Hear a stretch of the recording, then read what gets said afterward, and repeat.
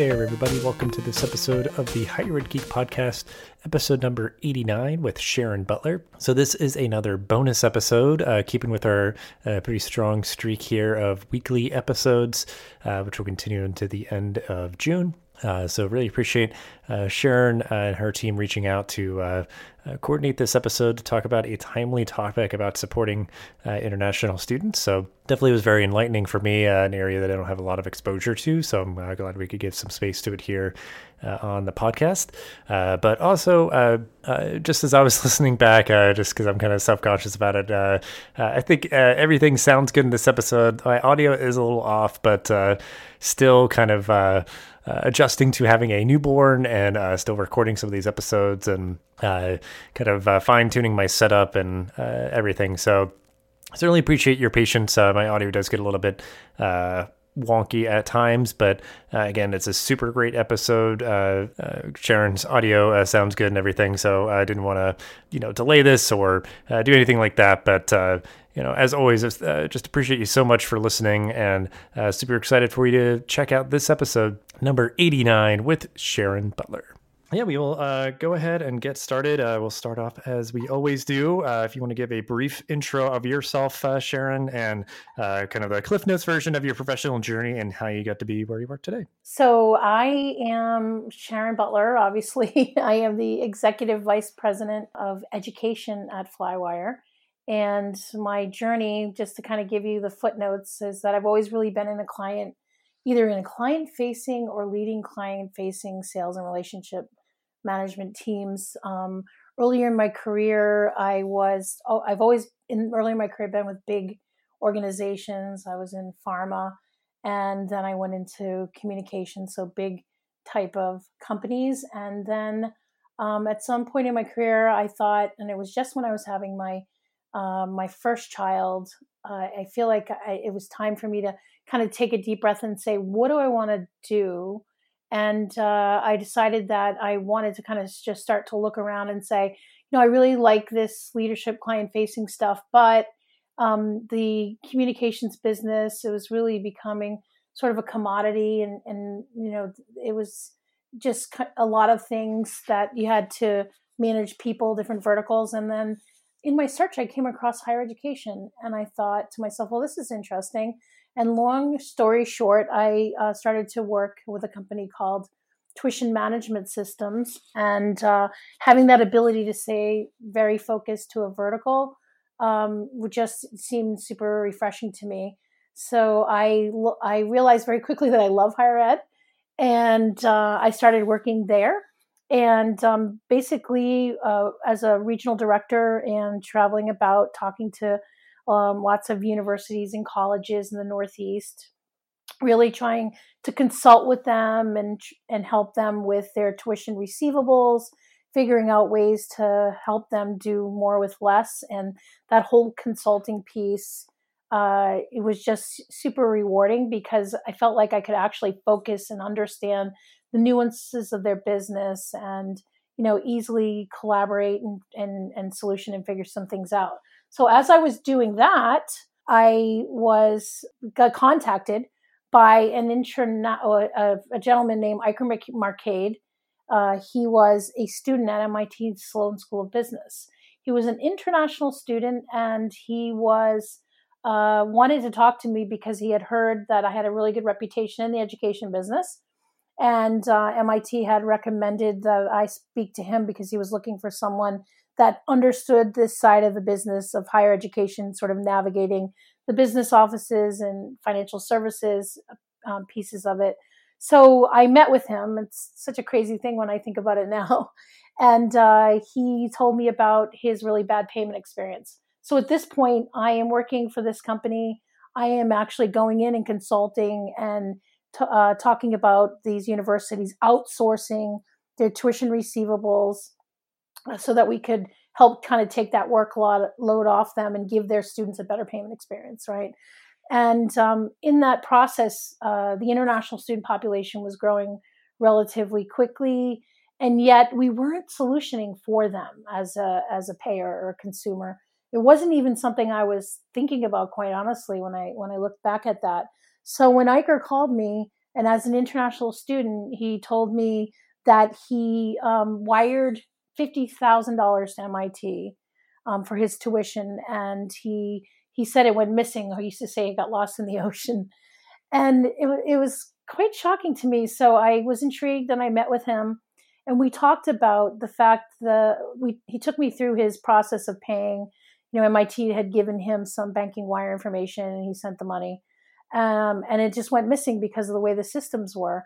Well, I listened, and I went off, and I started talking to my existing clients, asking and consulting a little bit more about this student profile, an international student, when it comes for them to pay. What are their options? And I just realized it was so disconnected, and there was no automation to it. It was a bad experience for the families. It was really a lot of work for the schools, and I could see crystal clear that there was a problem there. So I left tuition management systems and went to start Flywire with Iker. And we started with some seed money from some of the fintech, like Boston Seed in Boston. And we just decided to, I would take the school side of the business. He still is brilliant. He would focus on the consumer experience and how we could improve that process.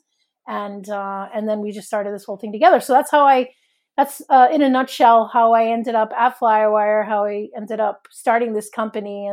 And then, today we are leading provider of cross-border payments. We're based, I'm based here in the US, but I lead teams in offices, over 12 offices around the world. So it's amazing, in the last 10 years, how quickly we've grown. Very cool. Yeah, and really interesting. I mean, certainly an area where I have a little bit of ignorance. So I'm really excited to kind of explore it a little bit more. So I guess then, how would you kind of gave the context of how Flywire came to be, which I really appreciate. So how would you kind of summarize what exactly Flywire does, and then the type of higher ed clients you have, and then I guess to kind of just sandwich it all together, in terms of that service that Flywire provides, what do you enjoy most about this work? It's been a kind of a world that you've been a part of for quite some time. So what is it in general, or, perhaps more specifically at Flywire, that you enjoy most about doing this type of work?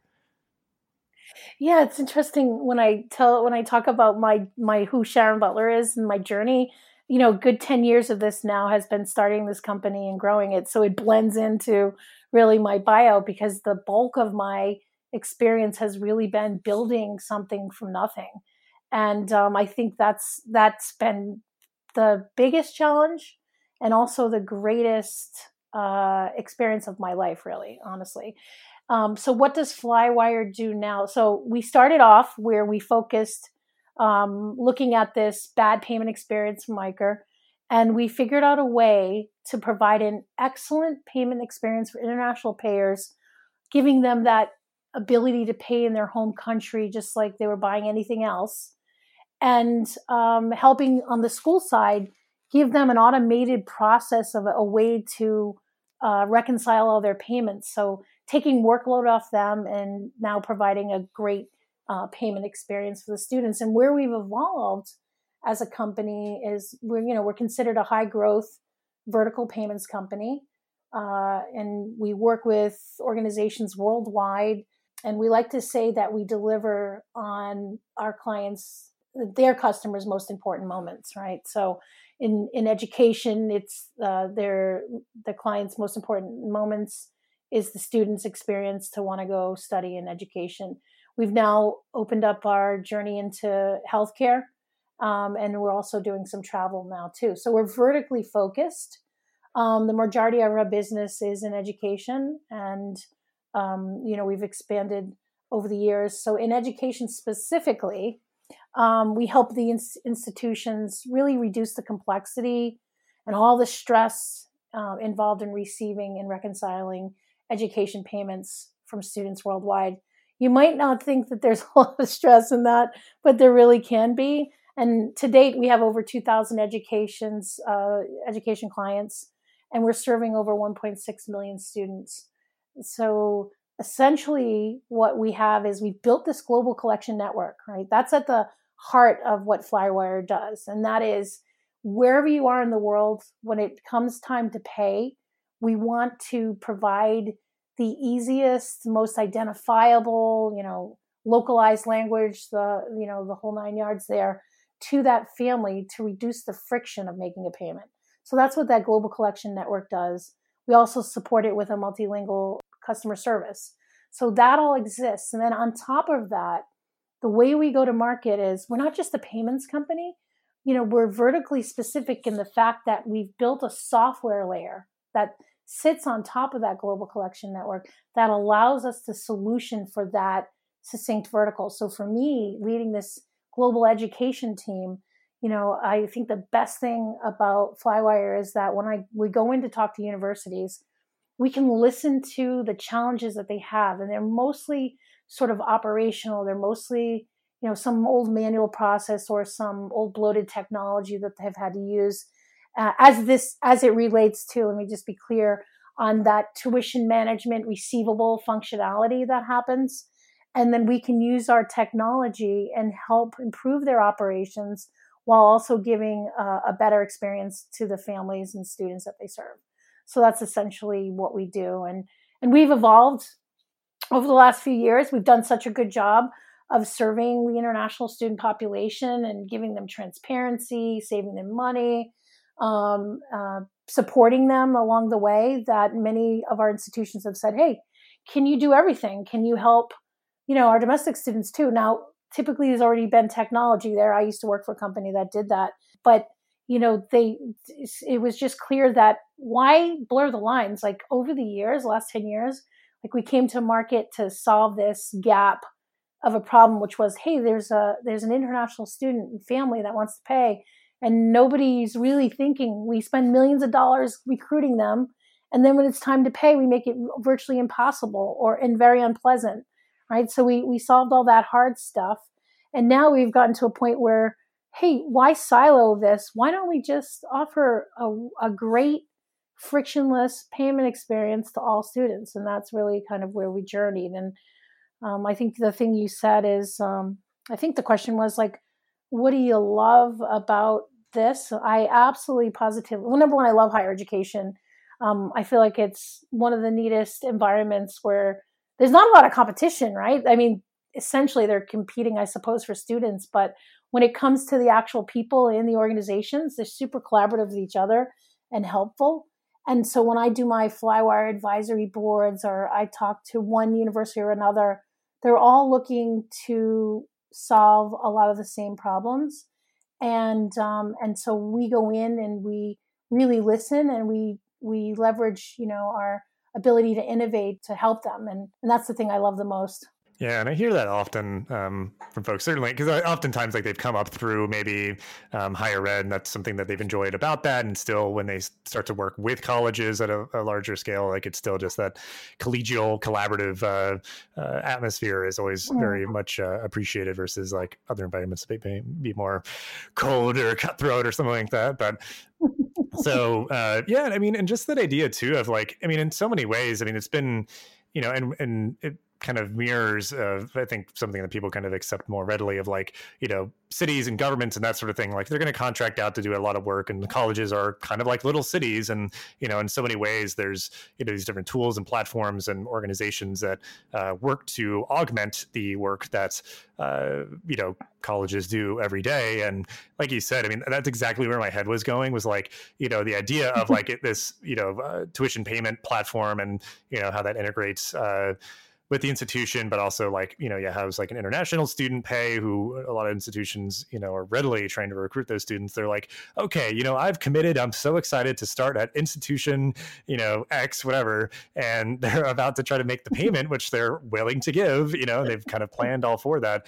And yeah, like something crashes, something gets quote unquote lost, like, and just that idea of that being such a kind of sucker punch, like right in the gut for somebody who's like, wow, okay, well, because like, yeah, it should, like you said, like, the friction and stuff, like there should be none. Like it should just be smooth, and really just trying to be, really thoughtful to provide that kind of experience, because it's one of those things in so many parts of our life where like you shouldn't have to think about it, or you don't even notice it if it's working well, like they're not being, oh my God, that was such a great like payment system, like they're not maybe like thinking in that way. It's like you didn't even have to think about it. It was that easy. Like it just was like, because I think, because I love like movies and TV. There's so many things with like, when you're producing video, it's like it should be so good you don't even notice it. Like it should just be so like seamless in terms of the editing and the music or whatever, like the sound editing. Like, but yeah, so that kind of segues, because again, like that idea of international student recruitment in particular, like that's something that's just a really timely topic right now.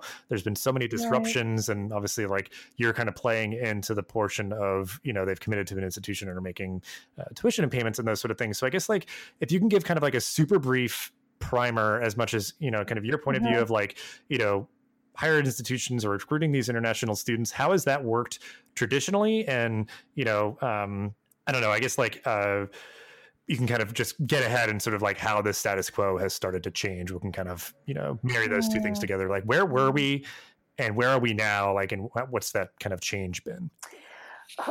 Where we are now. So as it relates to recruitment, well, number one, in general, so much change in higher ed that they're making decisions by the minute now, which is very different, right? As it relates to higher education, usually things are slower, a little more bureaucratic in nature, but it's for the first time I'm really seeing institutions figure out like, hey, what do we need to do different and be more student first in nature rather than this is how we do it. So I think that's the overarching thing that I'm seeing. And then as it relates to international student recruitment, the traditional, this has been impacted massively. And so traditionally, universities, so I have a global footprint. I have teams in all over the place. Outside of the US, the international student recruitment has really been super connected with the utilization of international education agencies. So they are organizations that market in country to international students and really do all that hand holding and help them identify where they might want to go and give that peace of mind to the parents to, help them in that journey. And that really was a prominent way it still is for students to be recruited in those countries. In the US, it's been different in the sense that they haven't been a massive stakeholder, and I see that changing, right? So typically in the US, you have international recruitment teams. They'll go in markets. They'll go to a lot of those, big student, they set up a table and lots of students come through and they do recruitment that way. And they might work with consultants in market, or they connect with these new organizations that establish foundation programs and things like that. But right now, there's a lot of concern for leveraging those ways to recruit students. So what you see, and I've actually done a few webinars in this past, is that schools are figuring out, hey, what do we need to know about working with international education agencies? Like, how do we navigate that? And how can we help reach out to this third party to start to recruit students? So that's been I think one of the bigger changes. In fact, we've recently built some technology to help with that. So I think the big concern over the years with regards to using agents in the US is sort of been like, oh, agents, maybe they're not good. They take advantage of students, when in fact there's a lot of good ones out there, right? But the big concern would be having the agents get in the money flow. So for us, we've been trying to provide some content around who they are, how do they help, and then also within our platform, because we're moving money, is how do we facilitate the movement of money from a student that's working with an agent, right? So make sure that everything is compliant and that sort of thing. So I feel like from what the conversations I'm in, a lot of the universities are trying to figure out how many things. Number one is, how do we continue to be able to recruit students? I think that's one. I think the other one is, how do we diversify our international student population? You see all the political challenges around China and what's going to happen with that population. It's a lot of universities and schools exposed, if something were to happen for their ability to travel here. So you see them wanting to now look at new markets like Vietnam and Africa and India and things like that, and try to increase and not be so dependent on one country. I see that happening a lot as well. Yeah. And I guess, yes, I mean, there's obviously like travel restrictions that are preventing people from doing those in-person events that they're doing them, in the respective countries. And then, I mean, just like, I know generally like restrictions on, visas or different things. Like there's just, or I don't know, as much as like restrictions, I think sometimes like just getting harder to get them or something, like it's just getting kind of bogged down. So it's interesting to see how, I'm sure that's kind of a one thing is like, maybe we like try to diversify the countries, because maybe it's like, well, we always get a lot of great students from a particular countries. They've like leaned into that a little bit more. It's like, well, let's not put all our eggs in one basket kind of thing. So it's interesting. Yes. And I think the other thing too is that right now, when you talk to the International Recruitment Office too, there's a map. I can share a link, after, like it's by state and what each university is planning to do for the fall. So that impacts it as well, right? So if a student is not able to travel here, and that's one of the reasons why we have a petition we can talk about later, if they can't get their visa interviews, they won't be able to travel. Then what is plan B? Or is there an in-between plan? What if the visa offices finally do open and then they can come? So these universities are not just planning for like, are the international students coming or are they not? It's like, well, what if they can't come? Can we still facilitate that education that they started or want to start? And number two is, and then if that starts that way, what happens when they can travel? So it's like planning for like A, B, C, D. It's a ton of work, with things changing by the hour, by the day. That's a really good point. Well, I guess then kind of just I think you've mentioned a lot of this, but like, in terms of like the support that you're giving during this time to help with, that aspect of things is like, like trying to even like help reassure an international student to even get to the point to be making, a tuition payment through your platform and, those sort of things. So I'm curious, like, with these type of like issues or thinking through all these kind of divergent kind of strains of like, well, if this, then that, and that sort of thing. Like, I don't know if you're kind of finding yourself in kind of a, thought partner role with institutional partners and those sort of things, like anything else, I guess, that you're trying to do. Because I think one thing, we'll give a moment to right after this, but like talking about that petition and stuff like that, like, like trying to do some advocacy and that sort of thing. So anything else that you're doing to, help with, your institution partners during this time? Yeah. So we are doing, we're very plugged into the needs of our universities, clients. We work with even K through 12, but we in higher education, we're investing a lot additional R&D, really to our core payment platform, and we're really trying to figure out like what else do they need. One of the biggest, most recent requests has been, typically an international student will pay that big lump sum payment. And now, like, and I've never really seen this before, with the idea of offering international families payment plans, right? So that maybe they can start to like make a commitment, pay some money, and then break it into some installments, so that by the time they come, they have it paid. Because we're talking about this pandemic not just affecting like whether they come or not, because a lot of them have committed to saying we're okay with starting online. I know in China, a gap year is just unheard of, right? So it's like they'll do that, and so it's about working with the universities to offer things like payment plans, supporting them with our around the clock customer support, also helping them address factors like the visa processing, and making the education more affordable with the payment plan functionality. So it's very difficult, obviously, for international students to get loans. So this is more around like offering them just another financial vehicle to maybe float their money a little bit, help the school start to see the cash flow and the commitment, and just helping them to deal with that new normal that they're dealing with right now.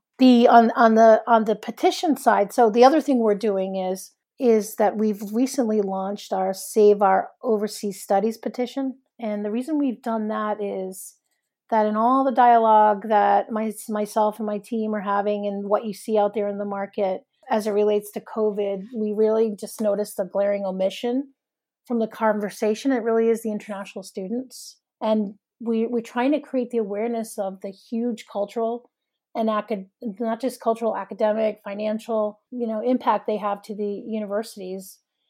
They bring over 41 billion to the U.S. economy and 450,000 U.S. jobs. And then many of the international graduate students, they focus on the medical research and they're dedicated to researching even COVID, for instance. So, we're just trying to bring as much awareness to their importance. And one of the things that's really kind of getting in the way right now is that the visa offices in countries remain closed. And so it just creates this, if those don't open, then the students obviously can't get their visas to be able to travel and study in the U.S. So this petition that we have it just explicitly asks for federal agencies to recognize. And we're not asking for a lot. We're just saying recognize the international students and create clear guidelines to get visas into their hands for the fall semester. And there's no communication on when or what anybody's thinking about. So we just thought that if we put together this petition and we got, with the help of some, our clients, just to kind of get that recognition, to make sure there's an awareness to the immense value that what they mean to the U.S., what they mean to jobs, and just get someone to look at it. Yeah. Well, because it's just fascinating because it seems as though we're struggling so much to even figure out how campuses are going to operate for domestic on-ground students and kind of doing maybe some flexible online and on ground and that sort of thing. So then it's there's still all these international students who obviously institutions love to have, and they add so much to the university community and for research and all those sort of things, and doing jobs on campus and providing pipelines for really great talent for companies here in the US and stuff as well. So there's just a laundry list of reasons why certainly this petition, which we'll link out to in the show notes, why this is so important to make sure that there's some guidelines and sort of advice as to in anticipation of the fall the soonest, of just how are we going to manage this, or just provide some reassurances of this is being worked on, and that sort of thing. So yeah, that's it. It's not even we don't want, obviously no one wants anybody to travel or open the universities until it's safe. But I think it's just creating sort of hey, here's a group that we need to consider, because when you talk to the families in country, they just feel like there's not a lot of communication on even expectations, which in truth, it's still a game time decision for many universities anyway. So there is a lot of cloudiness around all of it. And to your point, when I talk to universities, the level of planning that has to happen to open, and all the ideas of smaller classes in big rooms and putting people in individual dormitories or creating little family units. Every piece of the campus has to sort of be thought about. So tremendous pressure on the organization itself. So for our part, it's just, there's a lot of things that universities have to consider, and we just wanted to try to figure out a way to create some more awareness to the international student. Yeah, and I love the clever acronym, the SOS position there, because just trying to get this on people's radar, and that's just a kind of clever way to do it. But yeah, it's a really important topic. I think that this is something that maybe is just, this conversation, if it's happening in sort of the greater higher ed community, and sort of the zeitgeist, seems to be kind of sequestered off somewhere. I feel somewhat plugged in, and I'm not seeing a lot of it. Because again, it's still people just kind of trying to figure out what does the fall term look like for your kind of traditional, and again, you use air quotes here, the traditional on ground college student and that sort of thing. But there's obviously so much more, and hopefully, getting this on people's radar and kind of thinking through, okay, can we try to get some of this stuff figured out simultaneously versus like 100% of our focus is on this one, certainly very important and large aspect of, what the college experience is going to look like in the fall. But then it's like, there's also a lot of other things I think is worthwhile to put some energy and effort into to, just kind of sign on to things, like kind of add their voice to the collective voice to kind of really be trying to get some, guidance and support or what, like it something like trying to just, get things going in a better direction. Yes, because we work, I think it's like everybody has their perspective too. And I think the place where we're focused education, all students, but the international student is, I think it's the impact to education itself. The reason why the international student population grew so quickly is not just because of diversity, but also they pay in full, right? There's really no discounting for them. There's no financial aid really. So these universities have been really built on that revenue stream as well. So there's a potential devastating impact to higher ed in general if we don't keep some focus to this, right? Mm-hmm. Absolutely. So then kind of just as we're starting to kind of wind down, like, with all that we've covered and just kind of, highlighted what's going on right now, what advice would you give kind of to your typical higher ed professional during this moment of just anything that could help make sure that they're keeping well informed or kind of doing the right thing to do right by their international students? So any advice that you would give? It's interesting. We're going to plan we are going to be running a webinar with the PDG group, Professional Development Group in Higher Ed, and it's really around the impact of COVID. And for the first time, we've got the International Student Office arm and the business office, the financial office together. And what I've noticed over the years is they've kind of operated very separately. And it just kind of occurred to me in these discussions when the bursars or financial services people are saying, wow, that's really good to know. Like, I didn't realize that. So even as we start to progress forward, there'll be nuances to different countries around the world on what their restrictions are, or can someone actually physically get to a bank?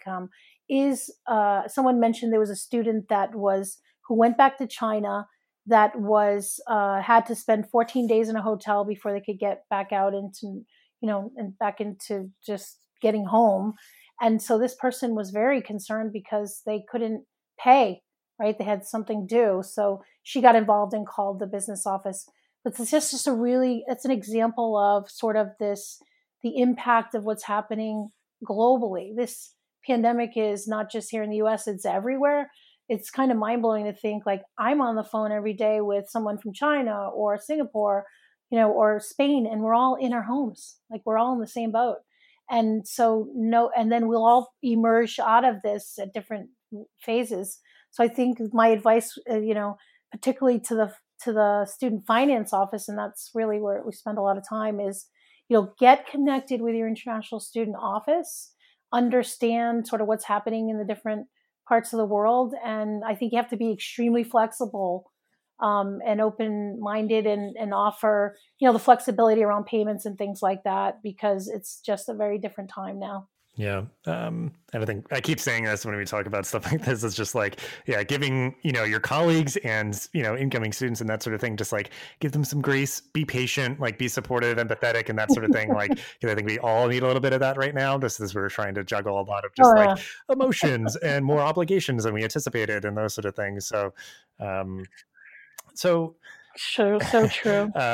And I guess I'm curious, anything that you'd want to recommend, certainly it could be resources from your team or just anything else in terms of like stuff that's been relevant or maybe just good escapes, stuff that you're reading, watching, listening to that you'd want to recommend that we could include in the show notes. Oh, interesting. Well, I think if it's personal, I was thinking about how different my life has become. I think we're all like that. And I've been really consumed with work. I think we all have. Don't you feel like you work more now than you ever did because it's sort of around the clock at home? Yeah. I work remotely anyway, so it's like there's always that temptation, or always just like, oh, let me peek in really quick or whatever. And it's like now everybody's doing that, so yeah, it's kind of like that much easier because like, oh, I got another email. Here we go. Yeah. I love so I have two teenage boys, and and I've also been a global traveler, but what I'm trying so hard to do, and I really feel like the last 10 years growing a business, it seems like my mind is always somewhere, right? And I'm trying so hard to be present right now. I'm taking, like, when I take breaks, I'll take hikes. We have a new puppy. When I'm with my kids, it's like being in the moment, like stay out of the past and stay out of the future. And so I've actually been, it's not reading it, I'm doing Audible, but I've been listening to The Power of Now by Eckhart Tolle. It's sort of like, it's taken me a little bit to, it's definitely not an easy concept, but sort of like working on really hard to be present. And I know you have a new child too, and I just feel like there's so many times that we're plugged into 1,000 different things, or we're worrying about so many other things, that it's we miss some moments now. And so I'm really working hard on that for myself. So if anybody's interested in kind of working on that, as far as music goes, typically I don't like my teenagers' music, but I'm loving this new Harry Styles album. The what is it? The Fine Line album, and it's really great. And then there's another artist, Louis Capaldi.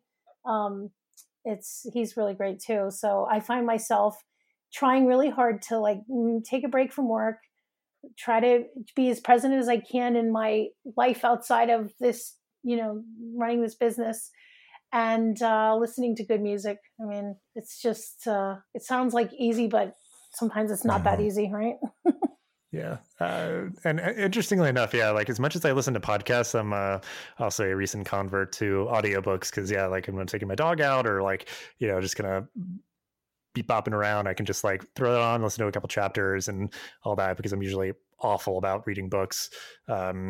Like just being able to like sit down and kind of in that sense of like be present, just be like, I am here with this book right now. I'm like, my brain is like going warp speed, and I'm like, I can't just like sit and read, but like, bite-sized chunks of an audiobook is like perfect.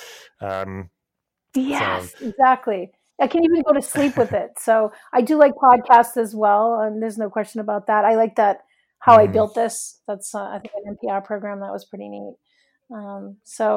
And then if there's anything as it relates to education, I think Inside Higher Ed is a great. I like look at that. The Pi News.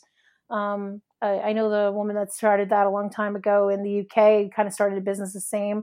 They're plugged into those international, stories and things that's happening there. And then NASA, National Association for Foreign Students, I don't think they're like a huge international organization, and that's all they focus on everything, all of the issues. So those are the big things that are important to be plugged in as it relates to international students. And our petition, if we could get some support on that, that would be great. Because I think it's like, as much as the news is overwhelming right now, it's like, keep your eye on it. Like, just be kind of aware of what's going on. You do not be to like be awash and sort of like drowning yourself in the fire hose of, the news, but certainly like try to have that good balance of like, keeping aware of what's going on, but also like, be present, take time, to be with your family, or just like, relax and that sort of thing. And yeah, I mean, I guess in terms of don't watch the news, maybe don't watch the news so much. I think like Inside Higher Ed, those, it's just like, skim, see what kind of is, like the headlines, maybe read a couple of things really quick, because like usually their stuff's not terribly long, or like I know for me, like listening to the Daily, when like, or just like a 20-minute podcast of just like something that's going on right now, like that's usually enough. Yes, and I think too, like it kind of our always ending on our final question here, like optimistically looking towards the future.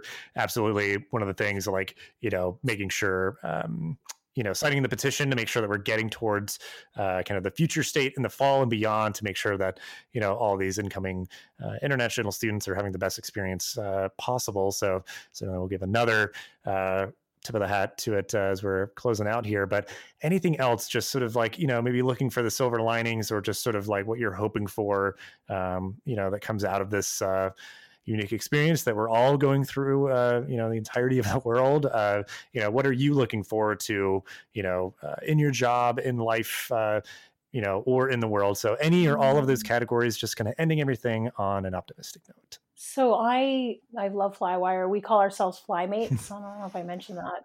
And I'm looking forward to being able to see them in person, and because they're friends and they feel like family to me as well. So I can't wait to the day where we can just kind of come together. I have teams globally. It'll be nice to travel at some point. I think but for the now, I have a vacation at the end of the month. I'm going to Martha's Vineyard. It's off the coast of Cape Cod, and I do this every year. And I'm so happy that I don't have to change it. It'll be very different. Obviously, there's not going to be a lot open there, but it's kind of getting away with the family, playing yard games, keeping it simple. And I think it just kind of trying to find joy in some of those things with all of this other, with the things that are happening in this world. I think it's sometimes good to just kind of stay back and get back to basics. So that's what I'm looking forward to. Absolutely. Because it's like I would still advocate, even though I think it feels like, since we're all at home most of the time, it's like, why would I take a vacation? I'm just here because, I think the perception is like you're going somewhere, but it's like, yeah, but like give yourself permission to like literally do not touch work for like a week or something, even if you're like not going anywhere, which I presume a lot of people wouldn't if they took time off. You are starting to be a little bit more able to, even though, like you said, it's like, you're not maybe going to have the experience that you've had in the past, but it's like, yeah, you could still just be lazy, and that's good. That's great. That's like a good use of the time to just sort of like, I don't have to wake up at any time, and again, that's presuming maybe if you don't have like me, like an infant or something like that, but it's also just like, okay, take care of the baby. Then it's just like, okay, what do I want to do for the rest of my day? Like I don't have to like, rush to get the baby all settled. And I got to go into work and I got to, be in meetings all day. And then I got to make dinner. And, it's just like, you kind of take one huge chunk of the equation out. And I know that's been helpful for me to just sort of, take the time as I can to, slow down a bit and be a little bit lazier. So, no question. Yeah. I think one of the things too is that you just mentioned it, and we've actually have given everybody a digital disconnect day at Flywire. It's like, you have to take a day, like we're giving it to them, and you just have to tell us like, what did you do? And it can't have anything to do with work or being on any device of any sort. Yeah, that'd be the idea of like, I read a book, or if you go up to Martha's Vineyard, it's like, I just like hung out on my patio and like, watched the clouds go by, had a nice drink or something, and that's like, awesome. Perfect. That's such a good use of the time. And I had a cone of ice cream while sitting on the beach. There we go. Great. Well, yeah, good. I mean, so, we'll have ways to connect with the petition, you and the work that Flywire is doing in the show notes and all the other stuff that we mentioned. But thank you so much, Sharon, for taking some time to hang out for the podcast here. There's a lot of great stuff, good things for folks to be thinking about, and a good way for folks to take action with the petition to try to help move things forward in a positive direction. So just thank you so much for your time and all that you shared. Oh, thank you. I've really enjoyed it. Thanks for listening to this episode of the podcast. Make sure to rate, review, and subscribe so you never miss an episode. Thanks again for listening, and we'll see you in the next episode of the Higher Ed Geek podcast.